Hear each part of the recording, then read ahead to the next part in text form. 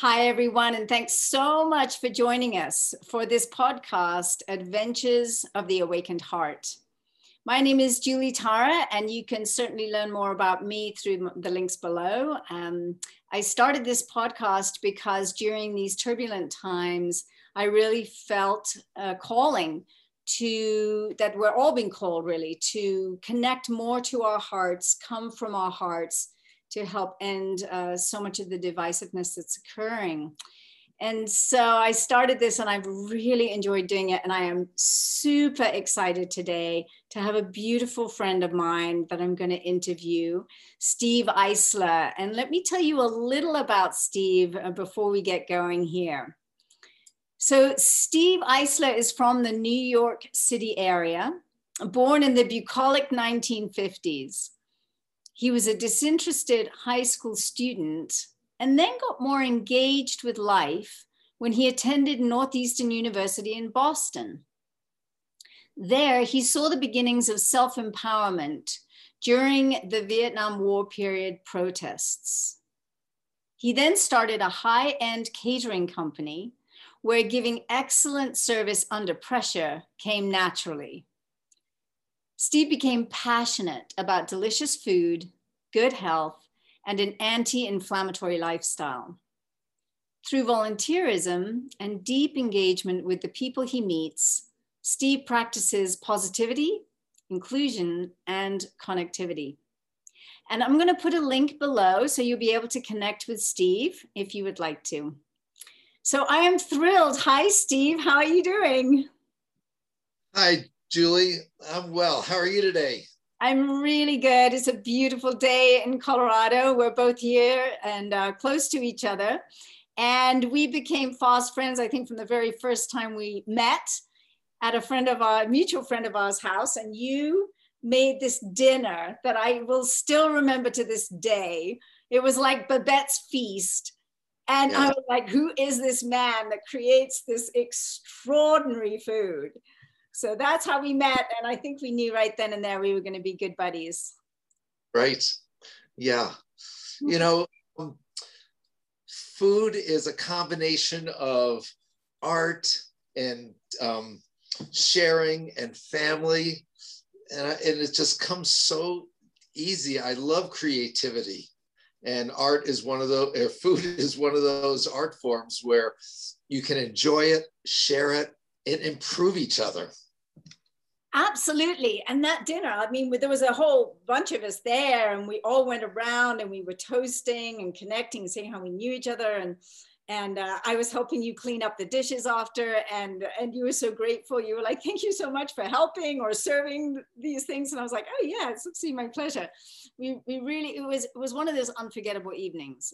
Absolutely. In my life anyway. Oh, lovely. Lovely. Thank you. I'm glad I had an impact. You did, very much so, and still do.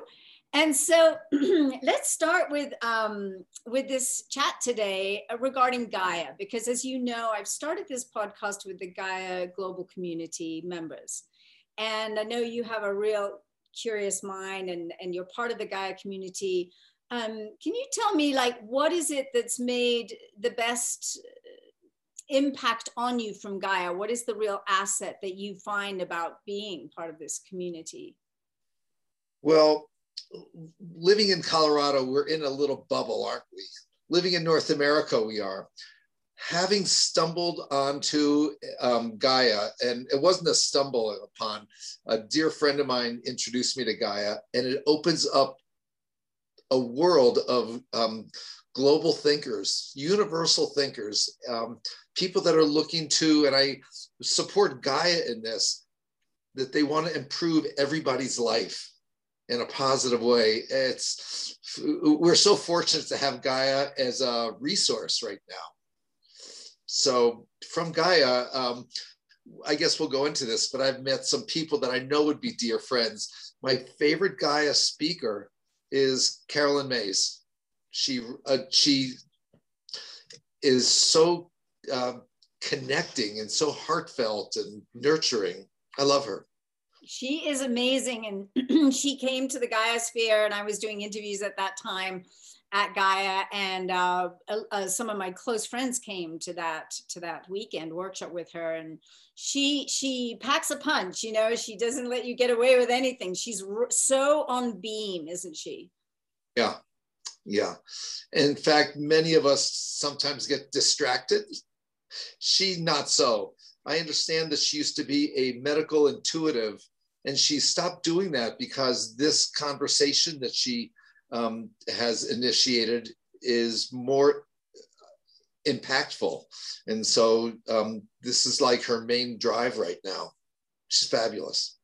Absolutely. Well, you know, I'm thrilled that you see the sort of eclectic nature of Gaia's material, and that I know there are many that you love. I think Greg Braden, you mentioned, Joe Dispenza, some of these others, and they are highlights on the Gaia platform. They're real luminaries. Masaru Emoto, if people don't know his work, he was a Japanese scientist, and he studied the benefits of talking nicely to water. And do you know his work? Oh yeah, very well, very well. Mm-hmm. A lot of people don't know how important their words are. We all know that certainly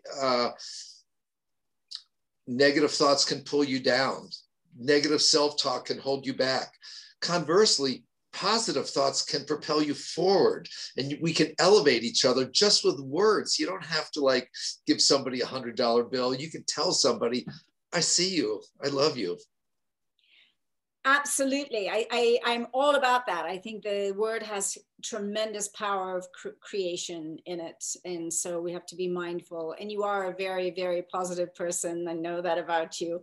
It doesn't mean that we don't struggle with life at times. It is a hero's journey. We do go through dark nights and so forth. I'd like to ask you about, you know, your spiritual awakening. When did you feel like that really started happening? Was that as a child, or was that more when you came across amazing thinkers, or what happened for you with that? Growing up, I just knew something wasn't quite right. And it wasn't a problem with me necessarily. It was the human condition. And when I left my family of origin to go to the university in Boston, I started reading some philosophers. I was reading Camus and Sartre, Kierkegaard, Kafka, a lot of the people that were kind of struggling. And I was in a struggle also for identity, for connectivity. And I was kind of unbolted some of the armor that was holding me in, that was constraining me. Then I stumbled on Carl Rogers and Abe Maslow and Erik Erikson, and these were the positivity people. Carl Rogers, his simple expression of giving people positive, unconditional regard was kind of like the beginning foundation of my operating system, of the new me as I was choosing who I wanted to be or how I wanted to come across. Carl Rogers was very important. So was Maslow's hierarchy, that we need to take care of some of our needs. I realized you can take care of yourself, that we can improve ourselves. We don't need an outside source. Through choices of our words and our thoughts, we can be the best self that we are, that we can be. That's very powerful and so interesting, because I also read quite a few of those different people, and you know, the sort of nihilism, and I was reading Orwell and the dystopian, you know, and of course right now we're looking at all of that and what's really going on. And I would agree with you that when you keep coming back to the power of the thoughts and our heart, you know, we can come forth with a real new creation of who we want to become. And it's a sort of self-fulfilling prophecy. So let's talk a little more about the heart. Like for you, Steve, what would you say the awakened heart really means for you? What is that? Well, it means calmness. The awakened heart, I think, means being kind to yourself and also sharing that with everybody. I like the idea of high tides lifts all boats, and I like the idea of pumping up the water, elevating the people around me. And by having a good heart myself, being a good role model, you just pick up everybody's spirits. And I mean, that's.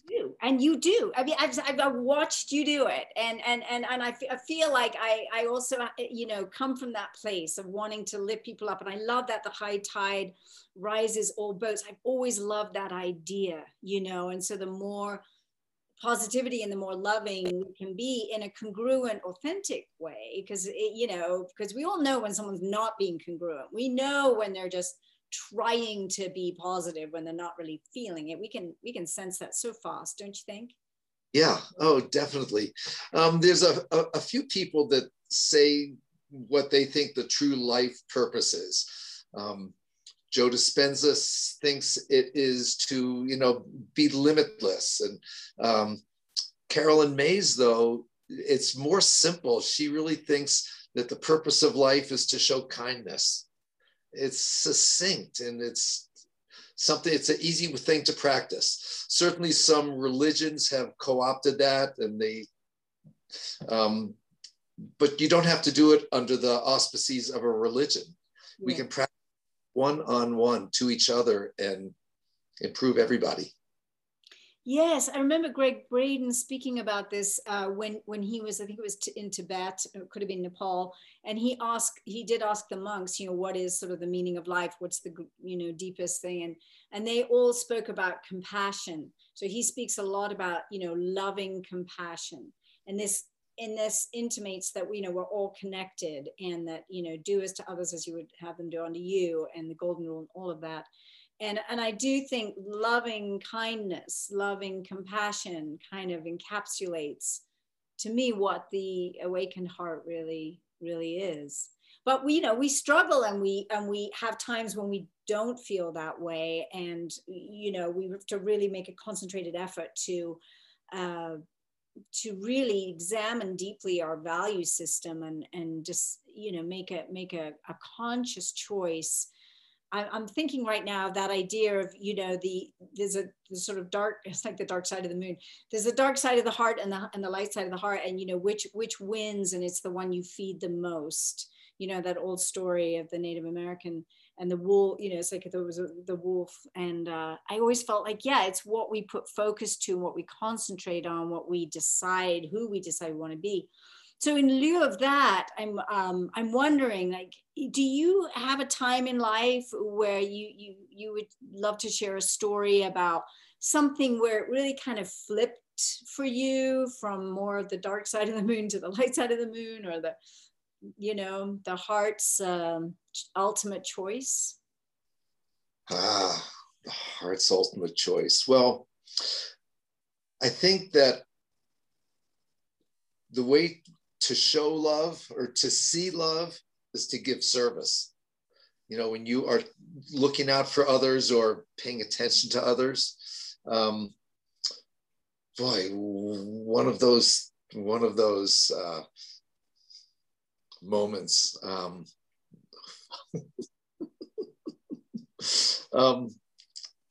It's a challenge. It can be a challenge.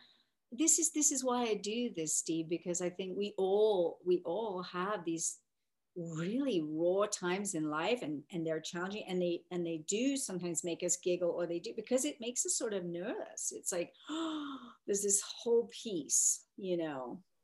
You know, one of those moments was when my parents are fading away, and I was going to help my parents into their passage. And I had two sisters that were very available. They were kind of doing the weekly or the daily attendance to my folks. And I came in from out of town, and I told them, just you guys step back, just you guys get recharged. I'll give you a break, and don't have any conflicts between each other. Sometimes sisters carry on childhood conversations into adulthood. And I was telling them, love each other. It's all about our folks. You don't have to think about each other. It's not And anyway, I took charge and gave them some leadership that they were wanting. I was the youngest brother, and sometimes the youngest in the family has the least influence or the least power. And a lot of people don't pick up the power that's right available to them. And I was able to tell them everything's going to be okay. I'm here. Not that I'm the big problem solver, but I could give them some peace and let them know that the trajectory they put our folks on, I was going to continue with. And it was wonderful. It was just a wonderful healing moment. That sounds so powerful, because you're right. Most siblings carry on a lot of things from childhood. Were they able to get beyond the ego and bond and love each other in order to help your parents? I would like to say yes. Wow. I think some of the old tapes come back, though, you know, how we, unless we're vigilant, habits can, you know, propel themselves forward. And so they were very loving and very supportive, and we all got on the same page, and it was great. I felt that I was instrumental in their healing and bonding together. And we've been, you know, sometimes when there's a death in the families just disperse, and it hasn't been the case with us. We've gotten closer and we support each other. I really love this story, because it feels to me that what you did is you rose to a greater sense within yourself of being of service to the good of all, the good of them, the good of yourself, the good of your parents, you know, who were going through this, you know, difficult transition for themselves, and also for you to, you know, to guide them through. So it feels like you took the noble road, is the way I feel it. And it was a little risky because you know, they had enjoyed having the control, having more influence in the family. Only I thought, you know, it's time for some new energy. And I just, there is a vacuum in life. There's always room for healthy leadership, for loving leadership. There's always room for that. And I sort of insinuated myself in that position in the relationships. I really love it. I'm so glad you shared this story. I'm also the youngest of three. And so I do relate to what you said about often the youngest one doesn't have, you know, really so much power. They're always the little one. They're always running behind. They're a little slower on the bicycle, whatever it is, slower to pick things up because they're little, they're smaller. And so when we're adults, it's harder to know how to bring one's deeper, higher level of being to those relationships. So I really applaud you for doing that. I know that takes courage. And I think on the hero's journey, it does take courage to step in, step up, and, you know, propose as you did, you know, hey guys, this isn't about you. Let's go beyond this. Let's be loving, because actually we're here in service of our parents right now. You know, later in life, I started reading, that was maybe 15 years ago. Later in life, I stumbled on Joe Dispenza and Joe through Gaia. And Joe talked about through our experience is when we can see the most wisdom and try new things, absorb new, put yourself in a situation to absorb new experiences, and via the experience we get a little bit of reflection, and that's where wisdom comes from. You don't get wise just, you know, staying in the back seat always. You want to like risk something. I love the whole idea of risk, and then, you know, often risk is uncomfortable, but then the next time you do something, you can handle that much discomfort plus a little bit more. It's like enduring pain. You know, when you can endure this amount of pain, next time you come up against something, you can endure a little bit more.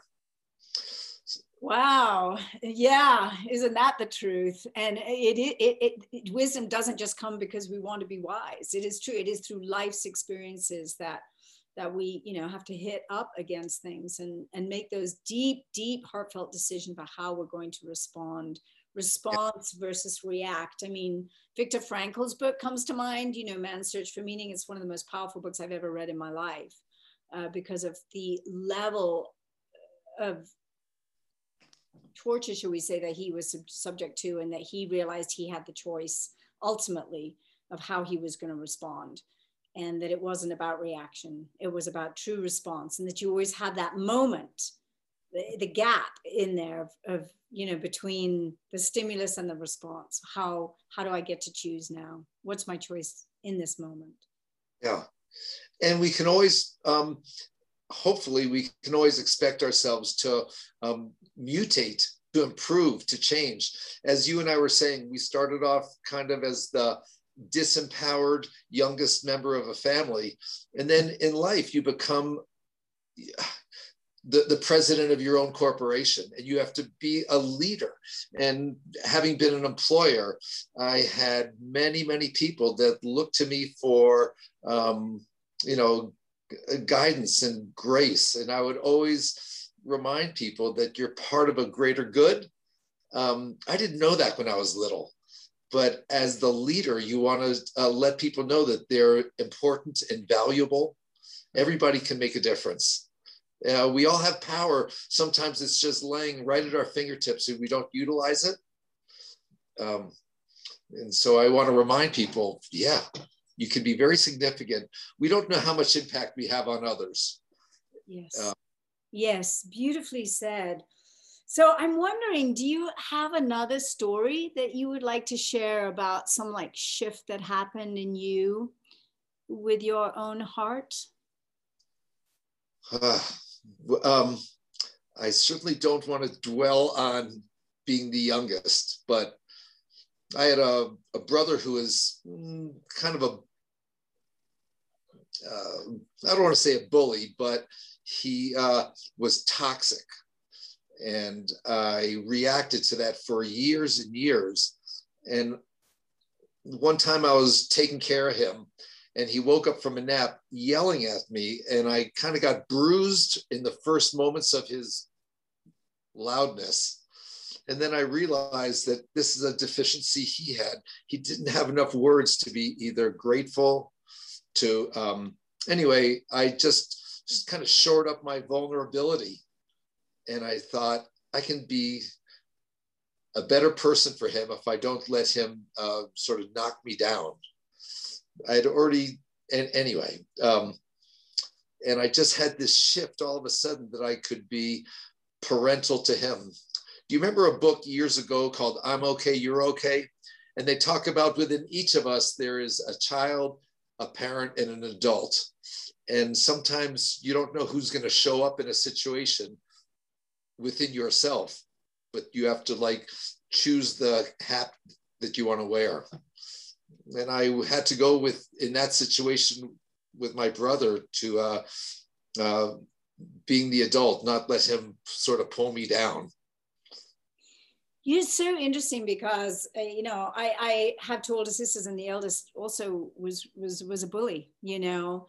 And the saddest thing is that we all suffer in life, of course, but she has suffered a lot in her life, and it was sort of becoming more of the parental figure or the adult in that situation at times that was called for me too. So I didn't know we shared such a, you know, close experience that way. I know often the youngest child is the maverick. Often the youngest gets out quick, you know, because it's not so much fun being the youngest. And so they go and they do their own thing. So they're very independent, and they often do become leaders in their field.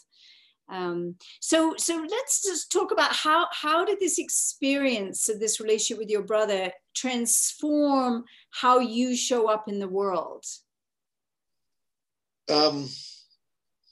Well, it's so obvious, but I like nurturing people. And I ended up learning some culinary skills, and I would have the privilege of going into delicate catering situations where maybe at one of my clients is trying to raise like $50 million from a donor, and I am setting the tone of the evening of both comfortable elegance. And I would find that I could be kind of the puppet master, where I'm sort of behind the scenes setting a stage that would permit the conversation that was desired. Wow, that's Yeah. amazing. My mind is just like, whoa, what does that feel like? And how beautiful, what I hear you say in that is that you're creating a safe cocoon for the best outcome possible to occur. Is that kind of what you're saying? Exactly. I would try to make other people feel at ease and feel comfortable by me being on the bow of the ship, taking the first splash of the wave. I would work hard to make everybody else have it easy. One of my career high events, not one of, the career high event, was doing a dinner for 8,000 people. And it was so difficult. And it was so, at the end, it was so successful. I was, I didn't miss a stroke. I made everybody involved feel really important, that they were being very contributive. And I think part of that comes from, like, one of your skills is you show up, you're genuine in your conversation, good eye contact. Obviously, our achievements have to be without question. There's no fakery when you're really doing things under pressure. And I would make other people, even though I might have been the maestro, I made everybody feel like their contribution was just appreciated and noticed. What a beautiful story. And for those of us listening, and I just want to say to all of you that, Steve's brilliance in the culinary world is unprecedented. He is extremely well known for his excellence and his love. You are. And gosh, I mean, it actually makes me feel quite emotional. What you just said, 8,000 people, and to have everyone feel like they're part of this kind of divine orchestra, if you will, and that everybody matters. This is absolutely huge. So it brings me to this very natural next question, which is, how would you describe your heart vision for our world right now? Where do you see us going? What is the most important thing? Well, the last year or two, or certainly the last 4 centuries, but the last year or two, we've become more aware of the inequities around. And I think we should all recognize that we can make a huge difference, each of us, like a pebble in the water. You start off with like a ripple that's in your locale and it just goes out and goes out. This whole idea of the butterfly effect, I think each of us can have an impact we don't see, but we should recognize that we are all perhaps other people are modeling our behavior. So, choose wisely. I've just had the blessing of being a grandparent, and it's charming. I'm watching somebody start to acquire skills, conversation, values, makes me a little more aware of, what I'm sending out. And so again, each of us, a couple of the big words I use are in my own life are inclusiveness. I want everyone to know that they have a voice. I've had, because of my culinary skills, I've been able to go into homes through the kitchen door, but I almost always go out through the front door. I'm welcomed into the conversation. Maybe maybe a perfectly sauteed salmon got me in the door, but then people recognize that this improved them. It's healthy, well prepared, cared for. I care. I think that is like an important tagline. I care. And you probably came in caring. With one of my friends, I've told her if I would. Go ahead. Go ahead, Steve. I've told one of my friends, if I was king of the world, I would put a billboards everywhere that just say, help each other, or, you know, it's sort of like Gloria Vanderbilt's poster she had over her fireplace. You don't know what kind of struggle other people have had, just be compassionate. And I like the idea of reminding people, you know, don't pass every homeless person without giving something to someone. I don't give things to everybody, but occasionally I do.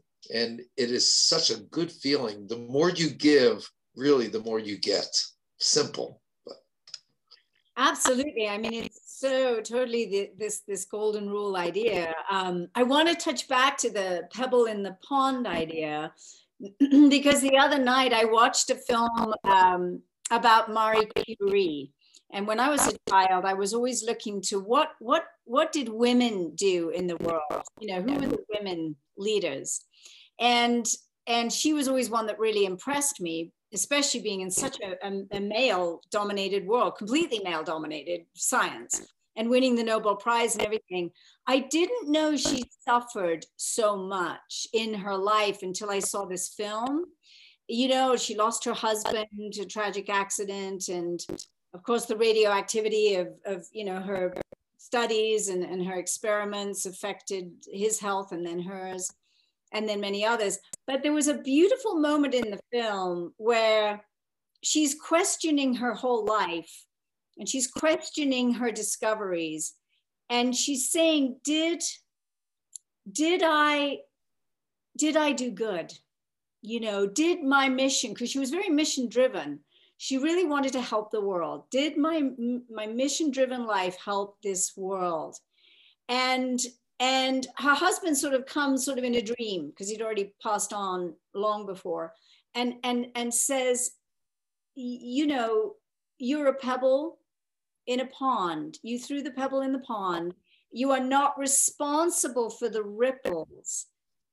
And what was so beautiful about that is that, you know, her discoveries led to some things that were very dark, like the atomic bomb and you know, nuclear disasters and stuff. And also to beautiful things like X-ray machines that, when used judiciously, have been, you know, of great help, where she helped, you know, the soldiers not have their limbs cut off for a sprained ankle, you know, because they could do X-ray and realize that actually they didn't need to take the leg, they just needed to, you know, heal the sprained ankle. So it just really got me thinking about this idea of the pebble in the pond and the beauty of those ripples, but we don't know where they're going to go, and they could be used for good or not. And to be unattached to the ripple effect, but to know that it is true. There is a ripple effect to everybody's life. You're right. You know, sometimes I think I got a little wisdom from Joe Dispenza, and he was talking about the benefits of meditation and how to really, I think, sort of to smooth out the water, you have to quiet the mind, quiet the critical, analytical part of our mind. And most days I start off doing some Qigong or Tai Chi. I do some sort of quiet personal meditation when the sun is just coming in the window. And the whole idea is when you can quiet that, you know, whatever the, you know, the monkey mind chatter that we can get, you start to focus it, you channel it. All of a sudden it goes from like a cacophony to a symphony. And it's just really starting the day with quiet time, and it's kind of getting organized, saying, you know, there'll be like 2 or 3 or 4 things that I want to accomplish today. You become much more efficient. At my stage of life now, I've retired, so I don't have the structure of work, which gives you freedom actually to think about anything and to reach out to almost anybody. And I'd like to start that off with some great meditation, and certainly through yoga, which Gaia has great, you know, access to, and the offerings. It's really the way, if we can improve ourselves individually, we'll improve ourselves collectively. Yes, absolutely. During this last year, I've done a lot of yoga on Gaia, and I often will do it, with the ideally with the sun rising. Like the sun salutation is just, saying thank you for the gift of sunlight, and thank you for the moon. And we just had this beautiful full moon in Scorpio. It's like it's really remarkable. I was driving home late last night around 11:30 from a concert I'd gone to dance to live music, and the moon no longer full, but really orange and huge in the sky, and such an amazing, I was just like, wow, just wow. Yeah, Life is a big wow.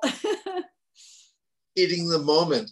I had one of those epiphany moments in Egypt, in Luxor, in one of the pharaoh's tombs. And these guys spent so much time valuing living that they thought it would continue certainly after dying. And I just had that moment where there's no more time for fear or anger.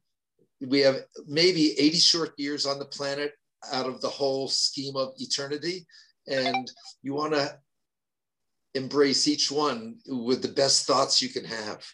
Yes. And I think this is, I think it's in the Bhagavad Gita, and I'm going to paraphrase, but it's just the idea of the mind is a wonderful thing, but make sure the mind is a servant of the heart. The mind is the servant of the heart, not the heart, the servant of the mind. The mind being the servant of the heart. I feel like that is such an important dictate to live by, and meditation, of course, or yoga in the rising sun. It all helps us to come back to that place of gratitude, of calm, like you said earlier, of just mindfulness or heartfulness. I always feel like ultimately there's one mind, one heart. I really feel that one will, and to me, it's especially right now this calling to become one heart. So.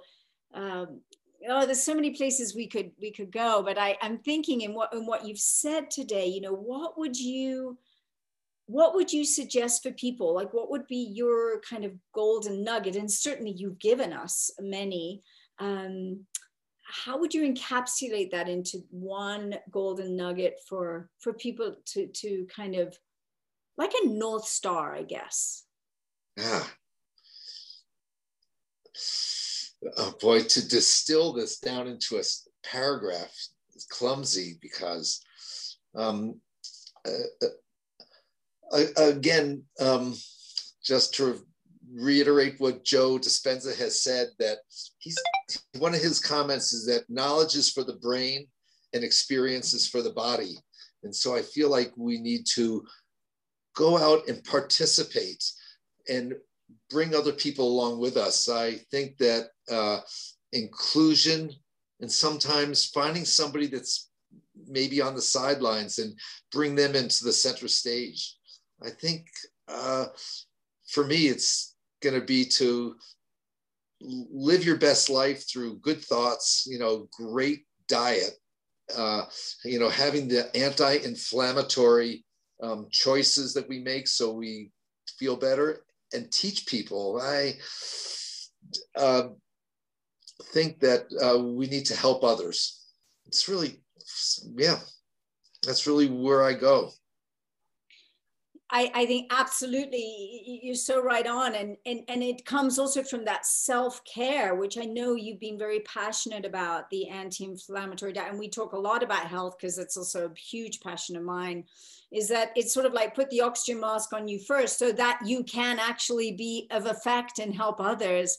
Because if you're not well, then your pebble in the pond isn't going to maybe create the great ripples you would love. Hey, there's one other guy that I stumbled on. He's maybe one of the smaller contributors at Gaia, but this gentleman named Clint Ober started studying about earthing, which is really how we've all gotten sicker since we started walking on rubber-soled shoes. And his suggestion is touch the earth. Whether it's taking off your socks and shoes and walking outdoors, or putting a grounding mat on your bed, or you know, getting reconnected, you know, as we're figuring out what to do with 7 billion people. And I think by the time our lifespan is over, there might be 11 billion people on the planet. I think by 2040 or so, there might be that high. And, you know, we need to not be so tribal, but be more global. And I think part of that is going to be via connectivity and via, again, getting grounded. I am starting to walk outdoors now without shoes on a little bit more, and it feels wonderful. This is all part of, we're a fountain of feelings. And so you want to kind of like improve your fountain. So. Well, I love that. You know, I have a grounding mat right here under my computer. I have one in my bed. I'm all about grounding. And on our beautiful last Sunday day, we had such a warm day. I put my bikini on, went and lay in the grass in the late afternoon with the late afternoon sun. So it wasn't like super hot in the middle of the day. And it's just always so healing to be in nature. And it is about connection. And I do believe we are one big symphony with the planet herself, with our food sources, our organics, with the moon, the sun, the stars, the universe, the multiverse. Everything is connected. So your idea of inclusion and inclusiveness speaks very powerfully to me personally around let's include it all. You know, it's not just human beings, it's everything. We're all part of an incredible heart symphony. And it's so beautiful. I love what you're saying. I feel like we could talk forever. I know we can't, but thank you so much, Steve, for this conversation. I know it's going to really help others. I feel incredibly moved. I'm so grateful. You're my friend. I love you dearly. You are very precious in my life. And what a great time we've had here today. So thank you so much. Oh, it's a pleasure. And I love how you're reaching people. It's just terrific. Thank you for your help too. Thank you, sweetheart. Absolutely. And thanks to everybody for watching. I will put Steve's bio below, and I'll put the links below. Please share with others, and please do join the Gaia community. I will definitely put a link for that below. We'd love for you to join and, you know, start just expanding your own consciousness along with us. It's a never-ending journey. We love the journey, and we'd love you to be on it with us. So thanks, everybody. Much love, and we'll talk to you soon. Bye. Bye-bye.